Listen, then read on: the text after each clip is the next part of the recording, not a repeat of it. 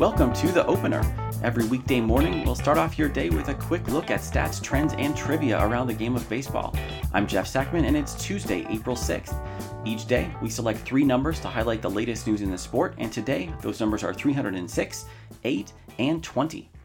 Our first number is 306, Billy Hamilton's career stolen base total after he swiped second base in Sunday's game against the Angels.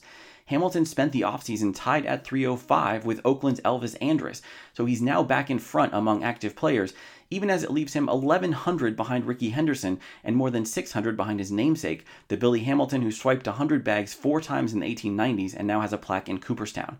Back in the present, Andrus could be forgiven for thinking he could coast into the career lead, as Hamilton managed only 2 steals as a part-timer last year and didn't even secure a spot on a 2021 Major League roster until Thursday. That the White Sox speedster can run is not in doubt. To keep his nose ahead of Andrus, though, the bigger challenge will be generating opportunities to wreak havoc. He's only once posted an on-base percentage above 300 for a full season. With the White Sox carrying the 13 pitchers that have become standard operating procedure as teams contemplate staffing 162 9-inning games, there's no roster spot for a base-running specialist. Our second number is 8, the number of different pitches displayed by the Padres' Darvish in his season debut last week against the Diamondbacks. Tonight, the Giants can expect to see cutters, four-seam fastballs, sliders, knuckle curves, sinkers, splitters, curveballs, and slow curves, all of which Darvish displayed in his first appearance for the Friars since coming over in an off-season trade from the Cubs. Darvish wasn't content with just showing off an impressive variety of pitches, he also flashed a bewildering mix of velocities.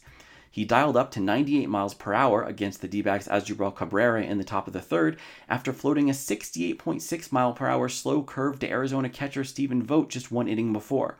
It didn't entirely work out for the 34-year-old righty as he coughed up 2 long balls and failed to finish the 5th despite striking out 6. But you can't fault his creativity.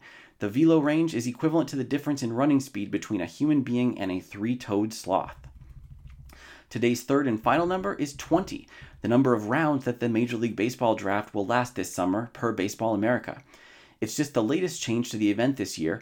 MLB had previously announced that the date of the draft would be pushed back from June until July, but it's certainly the most significant. It's a notable bump up from last year's COVID-impacted 5-round affair, a reduction that was almost universally loathed by club front offices, according to Fangraph's Kevin Goldstein. But it's still only half of the 40 rounds teams could use to restock from high schools and universities in 2019. Perhaps that's the point, as MLB seeks further control over the minor leagues, both by shrinking the number of minor league teams and exercising outright ownership of them. The modified Rule 4 draft is yet another means to control costs. Here's hoping that teams won't miss out on the next John Smoltz, Mark Burley, or Travis Hafner, 3 of the many stars selected in rounds 21 through 40. That's it for today's episode of The Opener. Please let us know what you think about the show on Twitter at Opener Podcast and help others find the show by leaving a review on iTunes.